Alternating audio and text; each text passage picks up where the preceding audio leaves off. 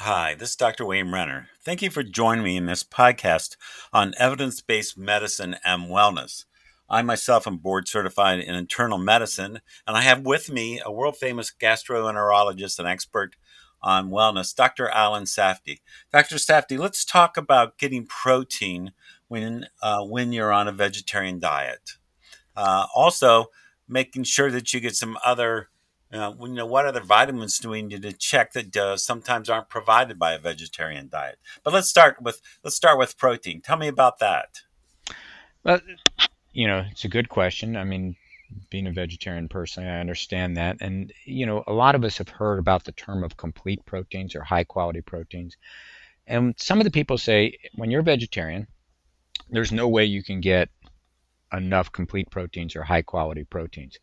So let's talk about what a complete protein or high quality protein is. And, if you make protein, they're built up of amino acids. Amino acids are kind of the blocks that build the protein. So we need these amino acids to make these complete proteins. And these proteins in our body, they act as all the things that are important, the hormones, the enzymes, our body mass, our muscles. Uh, and the body can make a lot of these amino acids itself, but nine amino acids cannot be made by a human being. And they have to be consumed through food. So these nine amino acids we call essential amino acids. So a complete protein has all of the nine essential amino acids that we can't make in adequate amounts. So we call those high quality protein foods. Incomplete proteins are missing one, maybe two, maybe three of these essential amino acids and are typically, they're plant foods. And incomplete proteins are fine as long as you consume it with other plants that have the amino acids that you're missing. So in conjunction, you can have two foods that have incomplete proteins and end up being very easy for you to make complete proteins.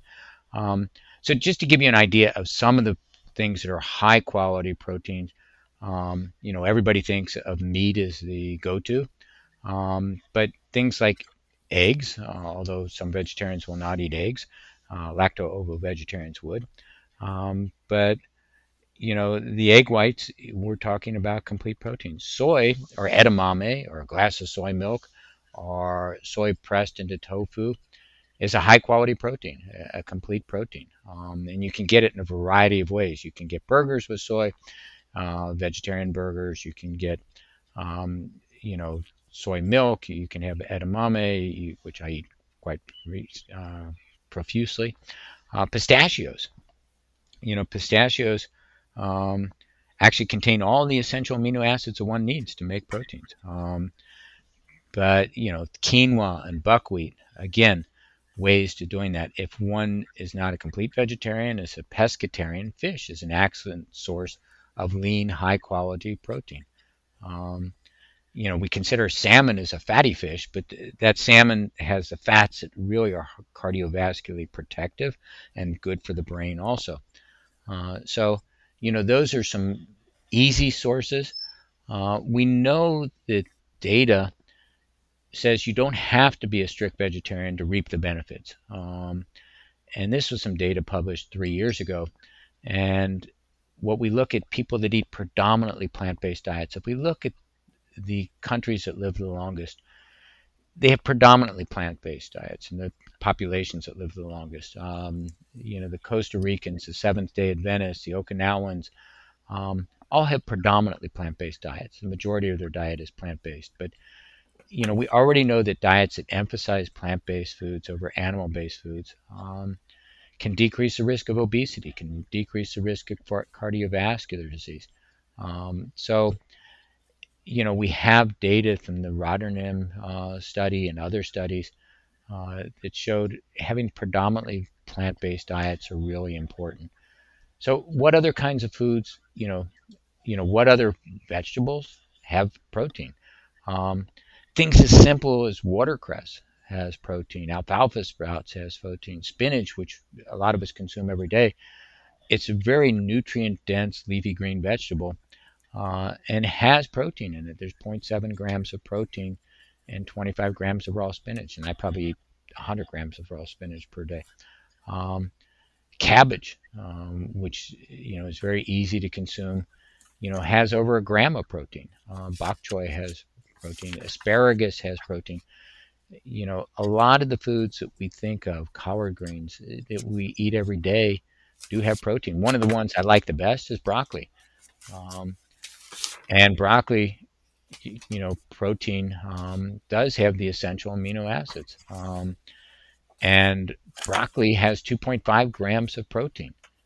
So not only is it dense in fiber, it has a lot of the compounds, the flavonoids that we want to keep ourselves healthy.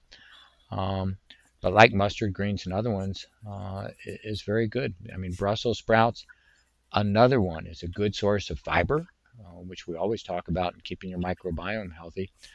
And cauliflower, 2 grams of cauliflower per serving.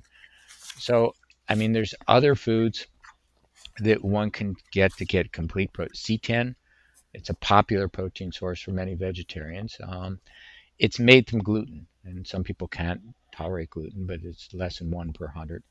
Um, and it can be made into a variety of foods. And it's very dense in protein. One serving of that can have about 25 grams of protein in it. And I mentioned tofu and tempeh and things like that. But lentils and beans, great sources of protein, easy to add. Nuts, great sources of protein. Um, even hemp seeds and other seeds, think about adding those to your diet.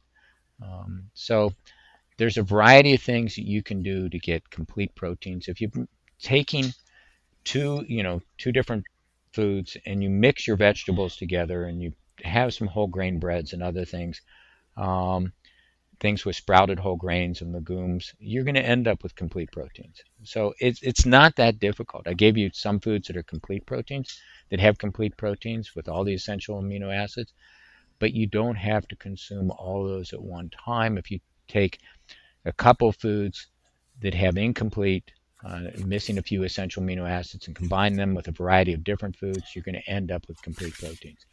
Um, and think of oats. I mean, it's one of the things I start every single morning with is oats and oatmeal.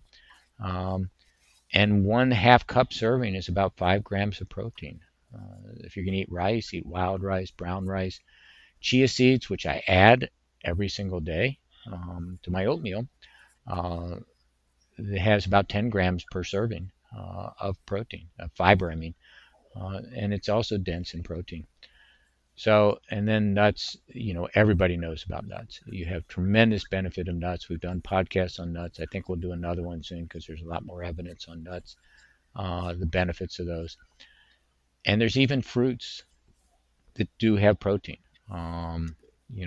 Most fruits generally have lower protein content um, than vegetables. But the ones that contain the most are ones I often like: blackberries and nectarines and bananas and guava and things like that also have protein. So the bottom line is protein deficiencies among vegetarians and vegans are really, really uncommon. As long as you have a healthy, well-planned diet, you're going to get most or all of the essential proteins, essential amino acids to make complete proteins that you need. Alan, are there any vitamins other than lots of times I hear about vitamin B12 as being a problem with patients who don't eat meat? Is that a problem or? Um, it can be, and we have to differentiate um, in regards to whether it be a vegetarian who will also take in dairy products, will also eat eggs, or whether it's a vegan. So, if you're, what vitamins essentially can a vegetarian lack in? And B12 is the most common. So if I have a vegetarian come in, especially a vegan, I do measure B12 measurements in them. Some of the other things that are a little bit more difficult to get in adequate amounts of, and they can be measured. Um, calcium a little bit more difficult, but not that I haven't really seen any deficiencies in regards to that. But iron and zinc. So those are things that we can measure, and those B12, vitamin D. Essentially, we're all lacking in for the most part. Omega-3 fatty acids, they can be lacking in, but if you tell them what kind of foods have alpha-linoleic acid, whether it be flaxseed, chia seeds, and things, they can make those omega-3s. And most vegetarians now add those to their diet. But B12 is created by bacteria found predominantly in animal products, such as dairy, meat, and eggs.